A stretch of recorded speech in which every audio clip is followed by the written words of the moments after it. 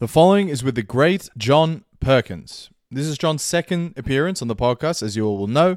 He just published a new edition of The Confessions of an Economic Hitman with a heavy emphasis on the role of China's debt traps and the enormous Belt and Road Initiative. Don't let this be your introduction to John. Rather, go and suss out his most previous episode on this very podcast to hear more about his book, Confessions of an Economic Hitman.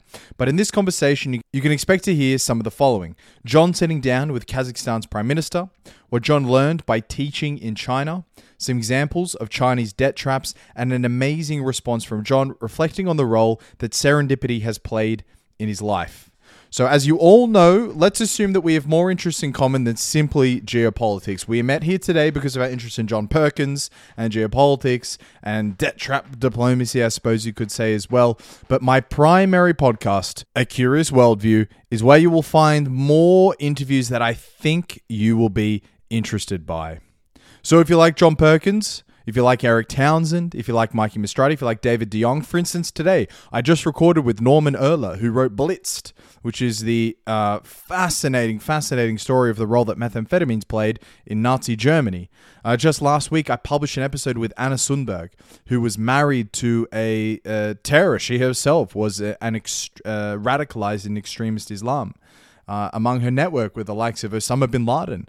Next week is going to be Paddy Manning, the man who wrote the biography of Lachlan Murdoch, who is largely the character that Roman Roy from Succession is based off. I think if you like this podcast, you will love A Curious Worldview. So it is the top link in the description. So please, go on over there, check it out, subscribe. You all know the rest. Pump that good juice. And as well, I'm trying to grow my socials. So as well, check out my Instagram, a link to which is, of course, in the description. And with no further ado, here's the great John Perkins. Mr. Perkins, talk about the 4 pillars of the Chinese economic hitman. Well, thanks, Ryan, and please call me John. The 4 pillars are... then these go back centuries throughout history. Go back to the classical times of Greek and Roman and Chinese and Persian empires, and they're basically the first is fear of attack, fear of enemies, so on and so forth. The second is debt, putting people into debt. And in the old days, sometimes that was not even money debt. That was favored debts. It still can be. I want to. You're the potentate of another kingdom, and I give you my daughter in marriage, but you owe me, kind of thing. And the third one is anxiety over scarcity, the fear of starving or not being as prosperous as your neighbors. Sometimes it's not even about starving; it's just not being, as well off as the Joneses, so to speak. Yeah. And the fourth is divide and conquer. So fear, debt, anxiety over scarcity, and divide and conquer. And throughout history, those have changed. There used to be a lot more emphasis on fear, and that's reemerging. But for a long period of time after the Vietnam War, when the United States was reigning pretty much supreme, we were up against the Soviet Union in some respects, but economically, the Soviet Union didn't have anywhere near the power we had. Only militarily did we fear them. And so at that point, the military was pretty much replaced by debt, which was my job, which is what economic hitmen do, and we can go more into that. But so debt became the driving force for many years. And then after 9/11, the fear reemerged in the war effort. And of course, today with Ukraine and the fear that's driving a lot of relationships between China and the United States and Russia and the United States, fear is playing a big role. The threat of military incursions. Is there anything unique or different to this archetypal Chinese economic hitman? Well, yes. There's a big difference, particularly between the Chinese and the American. So the Chinese have really learned a lot from the successes and the failures of people like me. I taught at an MBA program in Shanghai a few years back, and what I understood, what I came to see was that those students were really picking my brain to see what I'd done right and what I'd done wrong. And they have a different story. So, especially in the area of divide and conquer, they have this new Silk Road. So they say, we're not about dividing and conquer. The United States, during our time, we were very much about that. We always had some enemy out there. That's the Soviet Union, or for a while we didn't really have too much of an enemy, so that's when we focused on debt. But then it was Al-Qaeda and Muslim terrorists in Iraq and Afghanistan. So there's been a tremendous emphasis on that. And dividing countries, are you with us or are you against us in these wars? But the Chinese are saying, we're building a new Silk Road. We're building this Belt and Road Initiative, as the official title, and it's going to connect the world. So they go to a country like, let's say, Ecuador in Latin America. And we would have said to Ecuador, here, take one of these loans from us. So both countries say, take loans from us and pay our companies to build big infrastructure projects. The loans are collateralized by some resource of yours, oil or copper, or today lithium and cobalt and the metals that we need for the green economy. That's the collateralization. Take this loan from us, hire our companies, American or Chinese, to build big infrastructure projects in your country that'll help a few very, very wealthy people, and therefore it'll look like the whole economy is increasing because GDP really measures how well the wealthy are doing. And eventually you're going to be selling your collateralized resource to us very cheaply because you're not going to be able to pay back your loan. That's part of the debt deal. And the Chinese say the same thing that we did. But we also said to a country like, let's say, Ecuador, it could be Nigeria or whatever, and you will develop a special trade relationship with the United States in the process, a bilateral trade relationship. The Chinese are saying, no, we're going to build you, if you're in Latin America, we'll build you ports that connect you not just with other places in Latin America, but with Africa and with Asia and with Europe. So we're building this international trading network. We're not going to divide and conquer anymore.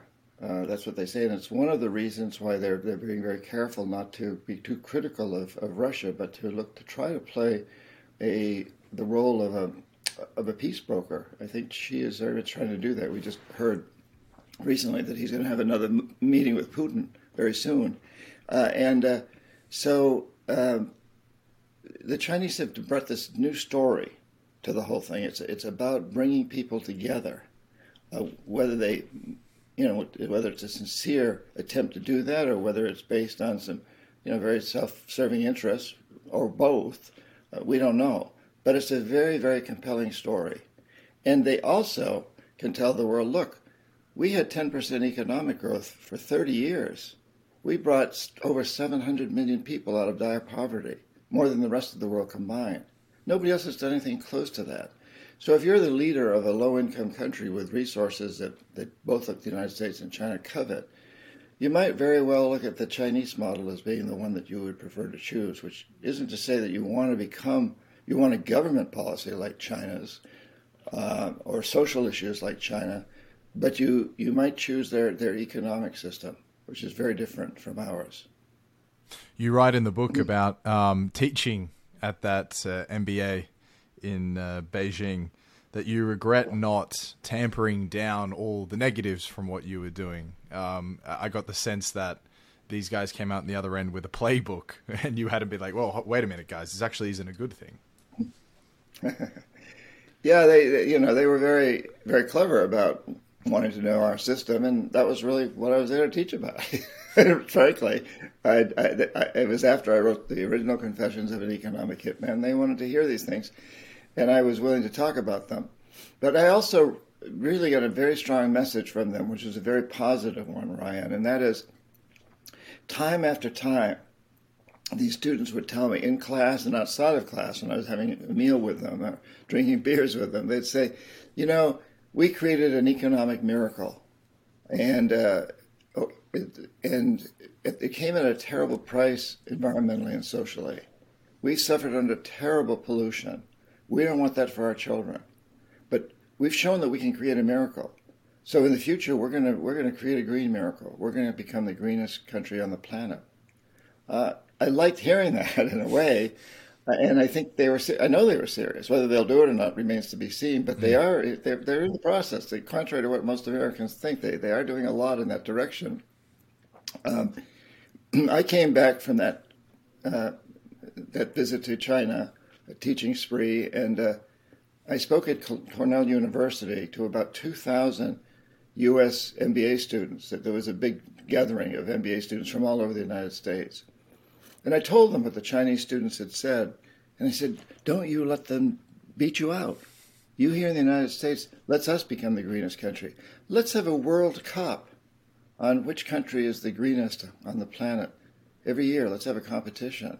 Now, that could be a very, very good thing. We'll see if it happens. But in a way, it's beginning to happen, where the United States is talking about, well, we got to relocate our industries that make microchips and other high-tech components that are currently being made in China. We're going to make them here at home, and so on and so forth. So we're in this very, very interesting time, Ryan. And I think that the strongest message, and I think the biggest message of my new book, which is the third in the Economic Hitman trilogy that focuses on China, the strongest message is that these two countries, the United States and China, contribute about 50% to the world economy, and the same to world pollution. And we're locked in this competition. It's a race to disaster. We have to turn it around. We both have to change. We have to recognize that there are no winners on a dead planet. So who's going to win? Nobody on a dead planet. We've created what we call a death economy, and we need to transform that into a life economy. Well, with the optimism of an eventual transition to the life economy, nonetheless, there has been quite a lot of the death economy, as you put it, that's already taken place. So I'd love to ask you, in your eyes, what you think the most egregious example of the Chinese economic hitman at play has been. Well, there's a lot of examples, and I haven't been every place in the world where they have built projects. But I have spent a lot of time in Ecuador. As you know, I was a Peace Corps volunteer there and an economic hitman. And I was just there this past year. I go every year. And Ecuador was very upset with the United States' loan policies. Ecuador had a president named Rafael Correa, who was president for over 10 years after a long line of military dictators that came on and off, on and off. Correa has a PhD in economics from the University of Illinois. He knows our system very well. When he became president, one of the first things he did was appoint a commission to study the debt that Ecuador was told that it owed the World Bank and the other institutions that are part of that system. And that commission came to the conclusion that the Ecuadorian people did not owe about $10 billion worth of that debt. They said, the World Bank never should have given this money to the military dictators. The people had no choice in the matter. The military dictators made this decision, and they made a lot of money off of it. And Correa kind of laughed and said, the World Bank owes this money. Maybe John Perkins owes this money, because I was there when some of that was going on. But he said, the Ecuadorian people don't owe the money. So he defaulted on it. And immediately, Ecuador's credit ratings went down, down, down, down with Standard & Poor's and Fitch and the other agencies. And it was a pariah on the world economic scene. China stepped in and gave Ecuador $1 billion loan, and then another $1 billion very soon, and on pretty easy conditions to repay. So Ecuador is repaying the loans and their credit ratings going up. And at that time, Correa said, no more, we're not going to deal with any more of the U.S. Controlled banks like the World Bank and the Inter-American Development Bank. We're going to China.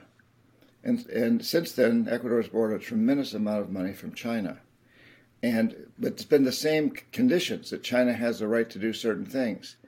One of the things China did with the loans was, and Ecuador asked for, was to build a huge hydroelectric plant, but that would serve almost half the country. But they built it out in a very, very fragile rainforest, part of the Amazon basin rainforest, and they built it on a fault line next to an active volcano, Reventador. And it's never operated at capacity.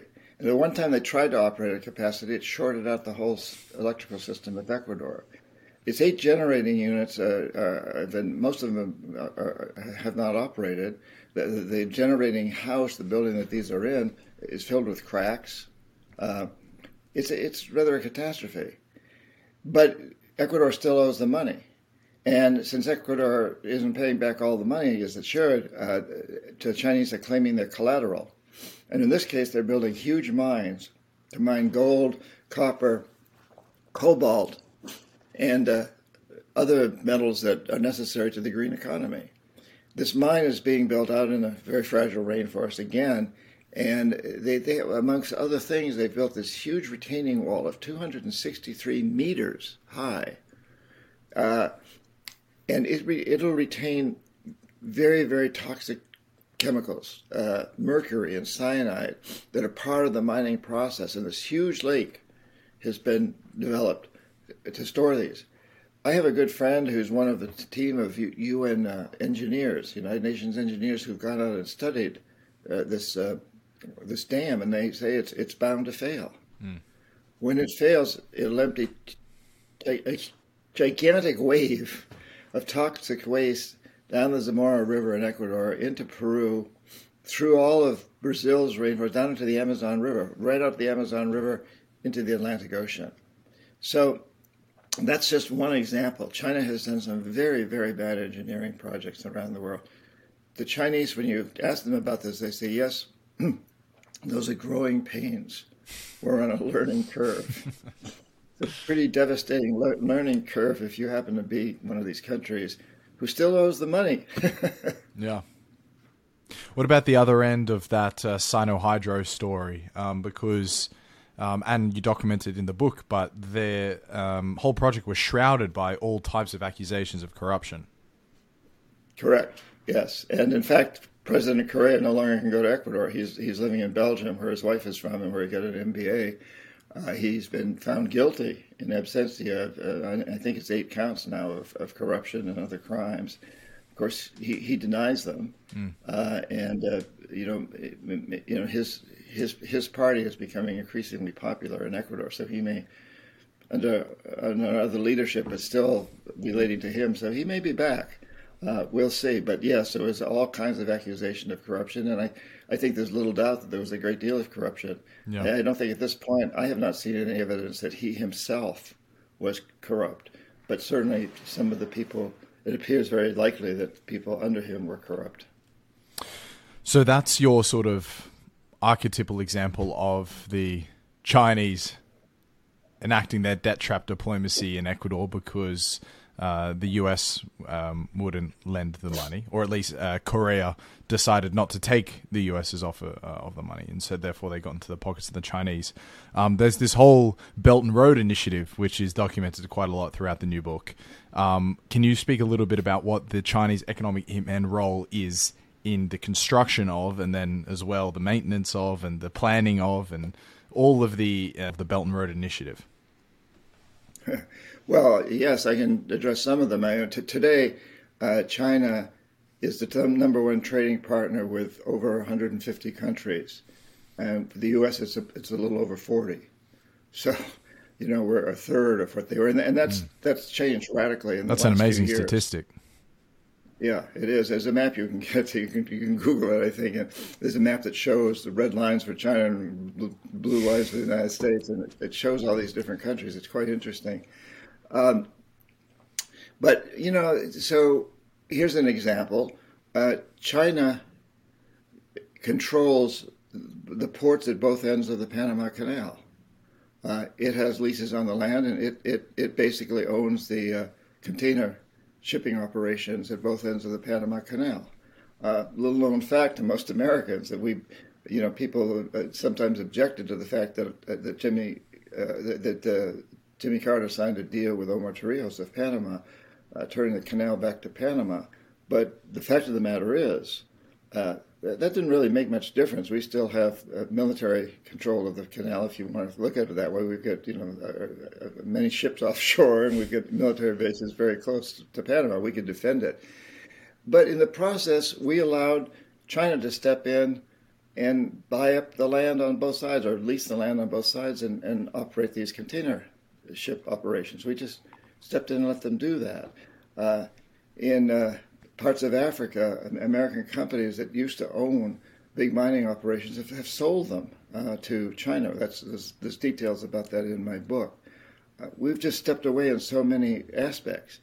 And after 9/11, when the United States focused so strongly on Latin America, on the Middle East, on Iraq and Afghanistan, we ignored Latin America and Africa to a very large degree. We almost just sort of forgot about our relationships with them. And China stepped in. China didn't get bogged down at all in the Middle East, but it went to the rest of the world. And today it's the number one investor and trading partner on every continent. And it's in the last couple of years, it provided more loans to lower income countries than the United States and all other countries combined. And that's an amazing statistic. Amazing. And that's all happened very, very recently. And a lot of that has to do with the fact that the U.S. stepped away and focused on the Middle East. And now we start to get out of Iraq and Afghanistan, and we get focused on Ukraine. And I'm not saying we shouldn't be defending Ukraine, but I am saying that we've basically once again left the rest of the world. And China's stepping in once again. So where there's a vacuum, China steps in. Kazakhstan is a crucial piece of this Belt and Road. I'd like to ask you about some of the specific relationships you mentioned throughout the book, because you had an interaction with the Kazakhstan Prime Minister. He invited you into his office and you had a private correspondence with him. His name was Bakitstan Sajantayev. But what happened in that conversation, and what did you learn about Kazakhstan and the Chinese economic hitman role?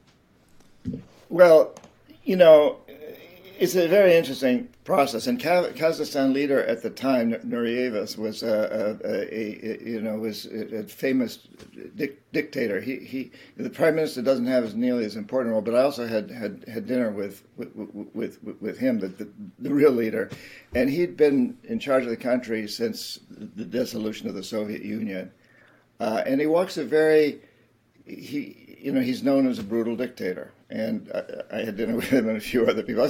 I have to say, I was a little nervous going in there because good company. I figured that he didn't like me very much.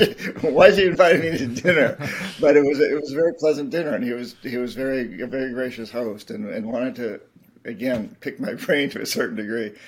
And he left that office a couple of years ago. He got very old, and I think, well, he's probably older than me, but he'd been in long enough since 1991, and there was a movement to get rid of him, and they did. But what I learned during that visit to Kazakhstan was how critical Kazakhstan is to the new Silk Road, and how it walks this careful path because it has borders with many countries, but including China and Russia, and it's in a very critical position. And so, in a way, it's representative of so much of the world that we're seeing right now over the issue of Ukraine, that it doesn't want to. It does. None of these countries, none of the leaders I've talked to, want to see this war continue. They want peace. The Ukrainian war does not serve anybody's best interests, except maybe the owners of a few corporations that build military equipment on both sides. And Kazakhstan is in that same sort of position as is China of, let's not alienate Russia. Let's continue talking to Russia. And Kazakhstan also wants to stay on good terms with China, but at the same time it wants to be on good terms with Europe and the United States. And we see this around the world, Ryan, where so many countries, they just don't want to get involved in this competition between China and the United States, or now Russia's part of that whole scenario, part of that equation. So they're trying to be very careful. And one of the things that I hear from leaders in what we used to call the developing world or the third world, and I don't like those terms. I prefer lower income countries because that's true. One of the things we hear is that to them, the Ukraine war is kind of a European transatlantic white man's war. And they're very quick to point out that we're spending a lot more money in fighting that war than we ever did in helping Africa fight the coronavirus. We were very careful with these patents and so on, with not giving away our patents, and not we gave medicines, but we didn't give them the right to make the medicines, and so on and so forth. They resent that, and they say that the United States is very hypocritical, because we say, well, Russia shouldn't invade Ukraine, but at the same time we invade Iraq and Afghanistan, and we previously Vietnam, and they say, we're starving because of that war. We're not getting fertilizers, we're not getting food, the supply chains are broken, food and fertilizers are not coming out of Ukraine. We're starving. So for them, the world's big issue is climate change, starvation, malnutrition, and all the things that are causing the immigration issues. And that's another one, like, Europe's accepting immigrants from Ukraine, but not from Africa, really strongly. So you hear around the world a very different view from what we in the United States hear, and what you hear in so much of Europe and Australia and elsewhere, that the global South, and use that term loosely, but the lower income countries see the world very differently from the way we do. Speaking of Australia, in your research for the book, I'm sure you know that we are one of the 140 countries who boast China to be our largest trading partner. We're kind of a awkward cultural thorn in China's side, given our geographical location. But nonetheless, I mean, we'll sell them anything that we can, so it's a bit hypocritical.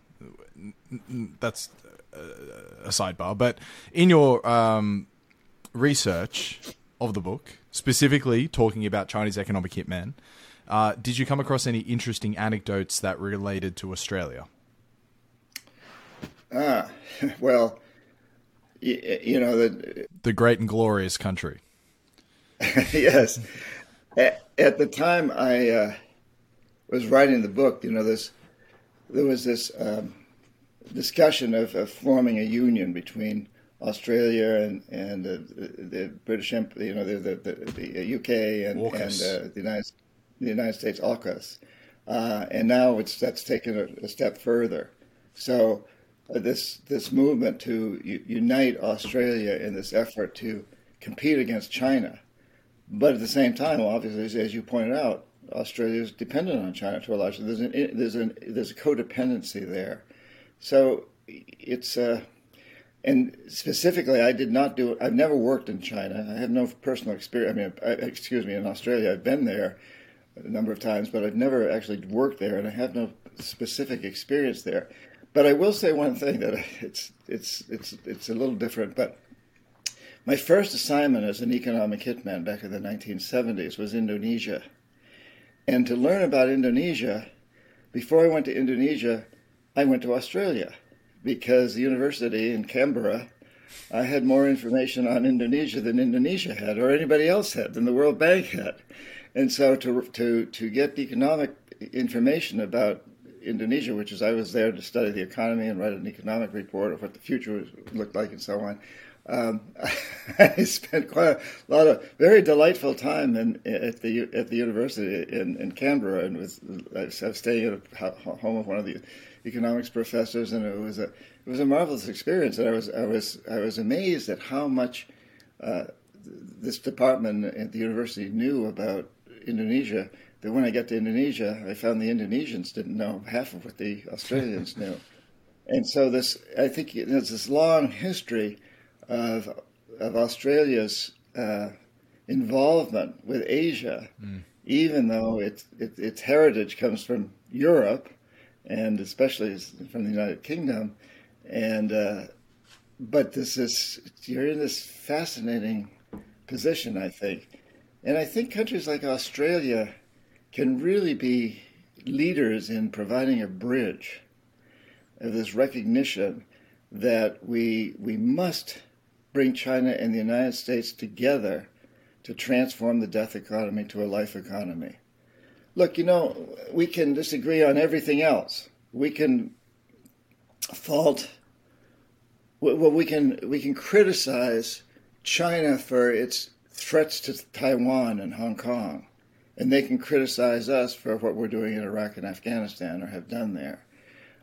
We can criticize them for their treatment of the Uyghurs and other minorities, and they can criticize us in the United States for our treatment of immigrants. They can criticize Australia for its treatment of the Aborigines, and so on and so forth.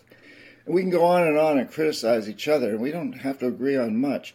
But let's agree that none of us, as I said, can survive on a dead planet, that we need to come together to realize that this economic system we've developed is failing us. It's a degenerative system that's consuming and polluting itself into extinction. It's, in the short run, it's depleting the resources it needs for the long run.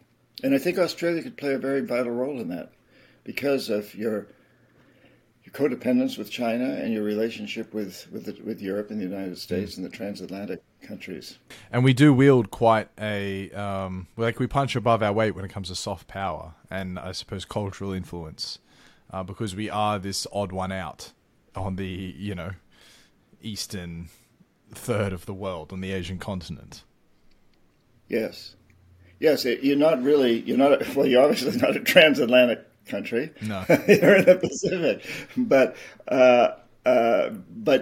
But you can relate to the transatlantic countries, and you can also relate to the Asian countries. Yeah, growing up... sorry, go on, John, sorry.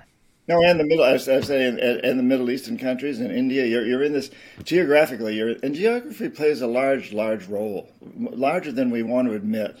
You mentioned I was speaking at a big event in Russia and then one in Kazakhstan. This is in 2017, before Putin went crazy, and I flew to Kazakhstan with one of Putin's top economic advisor, Sergei Glasyev, and Sergei had read my book. He speaks excellent English. He'd written his own book in English, which I read, and we got along really, really well. And one of the things he pointed out to me, he said, you in the United States are very, very spoiled. You're in a very unique, privileged position. You don't have any enemies on your borders. You got Mexico and Canada and the Atlantic and Pacific Oceans, and you got lots of resources internally. You've never had to fight people on your border, at least not in the last 150 years or so. That's unique. Almost no other country's in that position. Well, Australia is kind of in that position. You don't really have any enemies on your borders either. You're surrounded by water. You have enemies from World War II, not far away, but and you've got lots of resources. So Australia, in some respects, from a geographic standpoint and a resource standpoint, has a lot of similarities with the United States in that regard. The only difference is that I think something like 90% of our land is almost uninhabitable because you can't grow anything on it, and there is such a restricted amount of water. If we had the same land geography as the US had, then we would, without a doubt, be a similar sized superpower because our population is capped at 20, 25 million, whatever we are now. Simply because of that fact, you can't live in the middle of the country. You can live on this thin sliver on the coast. This is going off memory now, so it's almost certainly wrong. But something like 95% of the population lives on 5% of the land, something like that. And it's just concentrated to this idyllic, beautiful thin sliver of the eastern coast of like New South Wales and Victoria. But Peter Zeihan and Jared Diamond and Tim Marshall, these like great authors who've contributed amazing things. They all talk about the geographical determinism explanation for why the US is actually the just incredible superpower it is. Yeah. And in addition to what you're saying, not only do we have these resources and we're privileged to be a long way away from enemies, we also have a very aggressive history. So, and that feeds into it too, the history of desperate people from Europe moving to the United States. And a lot of them were very violent people. And increasingly we're reevaluating our history and the history of how we treated the indigenous people and how we've treated immigrants throughout history, whether it was the Irish, the Italians, the Chinese, who when they first arrived and so forth. There's this streak of feeling like the dominators from the very beginning. This idea of dominating, and now we've taken that to the step of dominating nature, which is also one of the characteristics of the death economy. So the death economy is based on really the idea of human supremacy, that humans have the right to ravage the earth, whereas the life economy is based on the idea that we have to, that the goal is not short-term profits or short-term materialistic consumption, which is the goal of the death economy, but the goal of the life economy is long-term benefits for people and nature, and paying people to mine the plastics in the oceans, and paying people to clean up pollution, and paying people to regenerate destroyed environments, regenerate coral reefs, and recycle and develop new technologies that go way beyond solar and wind. We've done a lot very, very rapidly with solar and wind, but there's forms of energy production and everything else that we haven't even conceived of. So we can create an economic system that has a lot of room for growth, but growth in new directions, growth in the directions of making the planet a more habitable place, and recognizing that we are a part of nature, not apart from nature, as your Aboriginals have always understood, and as our indigenous people, and all of us, we all come from ancestors for more than 200,000 years, knew that they were a part of nature and had to live within the limits of nature. We've deviated from that in the blink of history. This is a terrifically irresponsible tangent to run down, but given a lot of your experience with traditional cultures deep inside the Amazon, do you guys have any insight into shamanic practices with the Aboriginals? Did they have sort of similar traditions and ceremonies to worship and celebrate and get closer to the land? Because I've tried to figure this out before, but I haven't seen anything on it. It seems to be mostly in the Amazon. Well, I never worked with the Aboriginal people of Australia, so I can't speak from personal experience.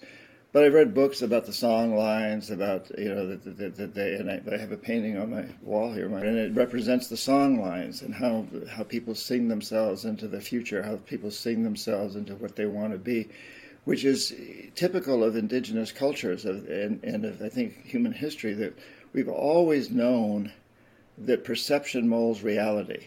And you can call it dreams, nighttime dreams, but also the dreams of what it is, what we want in our lives. We know that there's no Australia, there's no United States, there's no religion, there's no culture, except as people perceive them. And when enough people accept a perception or codify it into law, it has a huge impact on reality. It's what molds human reality, our perceptions. And that's true of all indigenous cultures that I've worked with in Iran and Indonesia and Egypt and Europe and all over Latin America and North America. And I'm sure the same is true in Australia. All of them understand that it's perception that molds reality. And we know that that's also the basis for modern psychotherapy. It's the basis for marketing, for politics.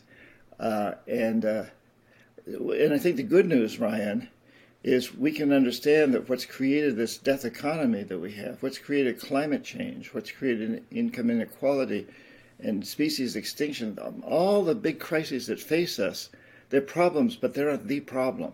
The problem is this death economy that generates all of those. And the death economy is based on this perception that to be successful, we must maximize materialistic gain, maximize short-term profits for corporations, maximize consumption for individuals. And that's just a perception. And it's proven to be a terrible one. And so we can turn it around. And I think we're in the process of doing it. We've got tremendous movements like the Green New Deal and conscious capitalism and B corporations in the United States, benefit corporations, and people everywhere I go, or wherever I travel, I see people waking up to the fact this system isn't working anymore. How do we change it? We change the perception of what it means to be successful. I I just want to bring it back to Sergei Glacier for a moment there. I wonder if, as a economist, you got to speak with him about his ideas about the USD as the world's reserve currency. Yeah, no, I wonder what happened to Sergei. He was one of the people that was put on the U.S. Sanctions list, and I haven't been able to keep in touch with him. But I don't know that yes, we did have a conversation about that, and Sergei pointed out that because the only reason the United States can impose the kinds of sanctions it does is because we control the world's currency, the world's predominant currency of trade. If we didn't control that, we wouldn't be able to sanction countries the way we can. And of course, China now recognizes that, and it's why the yuan is becoming. China is very interested in getting the yuan to be the new currency because they realize that if you control the world's currency, you are able to sanction countries. You're able to control commerce and trade in many, many ways. And I remember Sergei and I talking about this, that China has to be very careful. It may want the yuan to be the major currency, but it can't happen too quickly because the United States owes China a lot of money in dollars. So China doesn't want to see the dollar devalue too rapidly. It wants to get paid off first. And so yeah, this whole currency issue is a big one, and I don't think Russia has any. Well, I don't know how Putin feels, but I'm sure that Sergei wouldn't have ever thought that the Russian ruble would become the major world currency. But the belief is that the Chinese currency that could very well happen, and probably, there's a pretty high probability that it is in the process of happening. Today, Russia is selling a lot of oil to China in yuan. And also, they're negotiating a deal between Saudi Arabia and China for Saudi Arabia to sell its oil to China in Chinese currency. Maybe a quick transition into Africa then. We spoke about Howard French, his book, China, the Second Continent, in the last chat. You had a specific chapter about the Congo. I'd love to hear what your research uncovered with Chinese economic hitman in the Congo. Yeah, so here you've got a region of the world that is becoming super, super important to the world because of because of all the resources it has, and a lot of them that are about the green economy, things like lithium and cobalt and other such minerals and metals, and China has been moving into the Congo. I remember I tell the story in the book about how back when I was an economic hitman, my boss, the chairman of the board of the company, he was this is in the 70s, and he was in his 80s, and he remembered going into the Congo to look at developing a hydro project. Way back around 1900, and we were now looking at developing huge projects, especially hydro projects, and encouraging aluminum companies to locate there because aluminum companies need hydroelectric cheap energy, basically. And the decision was made by my company that it was too risky. Africa was just too risky. Excuse me. And in a way, the United States made that decision, and a lot of corporations, at least in the United States, made those kinds of decisions, and our banking industry made those kinds of decisions that Africa was risky. China, on the other hand, has really stepped into Congo and stepped into all of Africa and taken over. So I think there's 54 countries in Africa that are part of the new Silk Road, and at one point China began to forgive some of the debt that some of these countries owed it. It made a very smart move. They're falling back on that now that their economy is not growing as rapidly as it had. But Congo, like the part I cited about Ecuador, is in that kind of a position where it's very attractive in one respect for them to side with China, to accept loans from China, to invite Chinese companies in.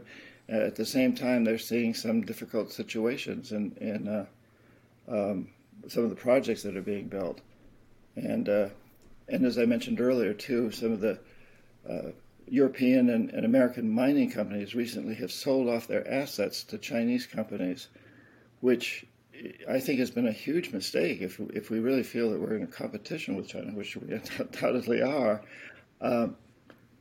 But the American and European and Canadian mining companies are not willing to take some of the risks that the Chinese companies are willing to take. We have to remember that some of these big Chinese companies are 50% or slightly more owned by the government. And China has a lot of capital. So it's willing to take some risks with some of that capital to gain friends. So one of the things you see in Africa is China is saying, look, we don't need to necessarily make any return on our investments. The World Bank and the U.S.-oriented institutions almost always want to get a return on their investment, a pretty healthy one. China does too, but it also is saying it's willing to sacrifice some of that in order to make friends. It wants votes at the United Nations. It wants to be accepted as part of the international community. And that I think that's particularly important to it in Africa, because Africa's got all these resources, and it's, you can reach Africa, you can build communications and transportation networks on land between Africa and China as well as by sea. Is there a specific debt trap in the Congo that's top of mind? Well, I guess, what do you mean by specific? You mean a specific project, a specific deal. Similar. Are you thinking of something? No, I've got nothing. Okay. I think mining in general, and owning or controlling the rights to the mineral resources, which are extensive in Congo, and also the energy facilities that go along with that. So, the Congo River and that whole network of rivers presents some tremendous opportunities for hydroelectric power. And many of the mining industries, and particularly if you want to set up a value-added system so you can be more attractive to countries like Congo and say, not only we're going to mine the products here, but we're going to help you build the industries they'll be owned by China, perhaps, but they'll be in your country and hire some of your laborers, and we can also produce the hydroelectric power that's required to energize these industries. Okay. Well, John, we are closing down on the time, so there are 3 questions that I tried to ask as many guests as possible that I didn't get a chance to last time, which I would be thrilled to run by you. The first being, could you speak about the role that serendipity has played in your life? Yeah, I write about this in this book and others, that I think, there's serendipity, or what we might call fate, and that happens. And what's important is how we react to it. So, for example, I was strongly opposed to the Vietnam War. But serendipitously, I happened to come of age when the draft was imposed in the United States, and I was draftable age. So for about 9 years, I had to fight the draft. And I had quit college. I got fed up with college, and I went to work for the Hearst newspapers, and I loved that job. I loved working for the Hearst newspapers. I was in the city room. It was dynamic. It was exciting. I loved it. I never would have gone back to college. The draft sent me back to college. Serendipitous, the draft. But how did I react to it? I didn't go, I didn't go to Canada. I didn't go to prison. If I had, something else would have happened. I don't know. Maybe it would have been different. I instead went back to college and got a degree in business administration, which eventually allowed me to become an economic hitman, which then allowed me to write these books and expose the system and spend the rest of my life trying to change it. Had the draft not been there, that wouldn't have happened. The serendipitous draft. And then I got out of business school, and I'm still eligible. So I joined the Peace Corps, which was, you could get out of the draft through the Peace Corps. sent me to the Amazon. I spent 3 years in Ecuador in the Amazon and the Andes. And that changed my life and got me interested in shamanism. And shamanism also has taught me how perception is so important and how we can use that now to transform a death economy to a life economy. So that one event of the draft, which was, and I was serendipitously born at a time when the United States had this draft, and I was eligible for 9 years. It had a huge impact on my life. It was totally unforeseen, and I deeply resented it at the time. I did not want to go back to college. I did not want to join the Peace Corps. Once I got out of business school, I wanted to go out and make a lot of money instead of going deep into the jungle. But in retrospect, man, what a gift! What a gift! And that's just one example, and there've been many in my life. And another one, a very quick one is, for the first 7 years or so that I was an economic hitman, chief economist at this consulting firm, I believed in what I was doing. I could look at the statistics that if you go to a lower income country and they want to prosper, and you invest money in these big infrastructure projects and take their resources as collateral, their economy grows. And statistically, we can show that it does. But then serendipitously, I get to meet Omar Torrijos, who was the head of state of Panama. I'm sent down there to corrupt him. But instead, we become friends. And he invites me to barbecues and wild parties and so on and so forth. And at one point, or several points, he takes me aside and says, "John, don't you understand the lie you're selling to yourself and the world? You're not helping the people of these countries. You're helping a few rich families who own the means of production. That's what GDP measures. It does not measure prosperity of all the people." And so this serendipitous assignment to Panama and then hanging out with Omar, and the fact that Omar liked me, even though I was there to try to corrupt him and he didn't want to be corrupted, it helped me understand after 7 years that what I was doing was wrong. And it took me another couple to get out of that business and spend the rest of my life writing about it. Again, it opened the door for me to see the story behind the story. My life is full of serendipitous events. And again, I think what's always important is not that they happen to us, but how do we react to them? What do we do with them? With the Vietnam War, I could have gotten angry. I could have gone and broken windows. I could have ended up in prison. I could have fled to Canada. There's a lot of things I could have done. And I'm not saying that any of those would have been bad, but I am saying that the way I reacted to that draft it launched me on a path that I've been on ever since, and I'm very, very glad that I'm on it.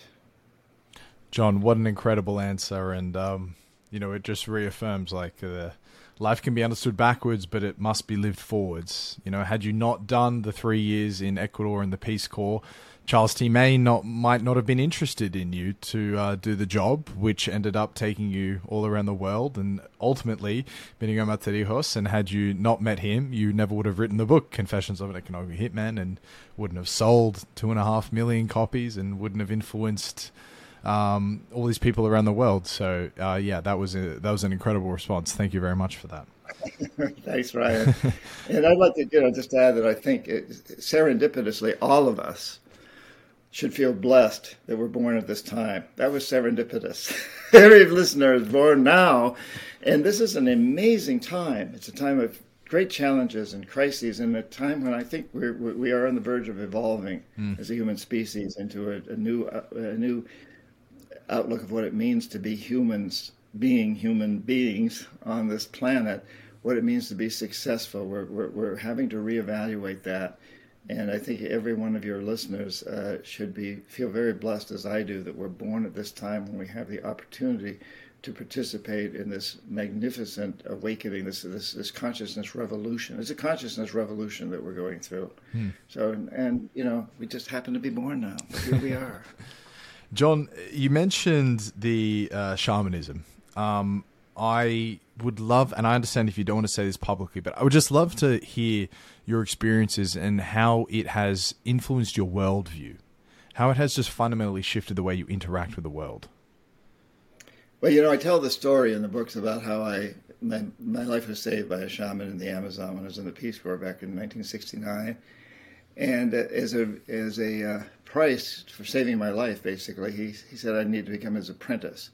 I graduated from business school. It's 1969. I'd never heard of a shaman. There was no future in it. I didn't want to do it, but the guy saved my life, so I did.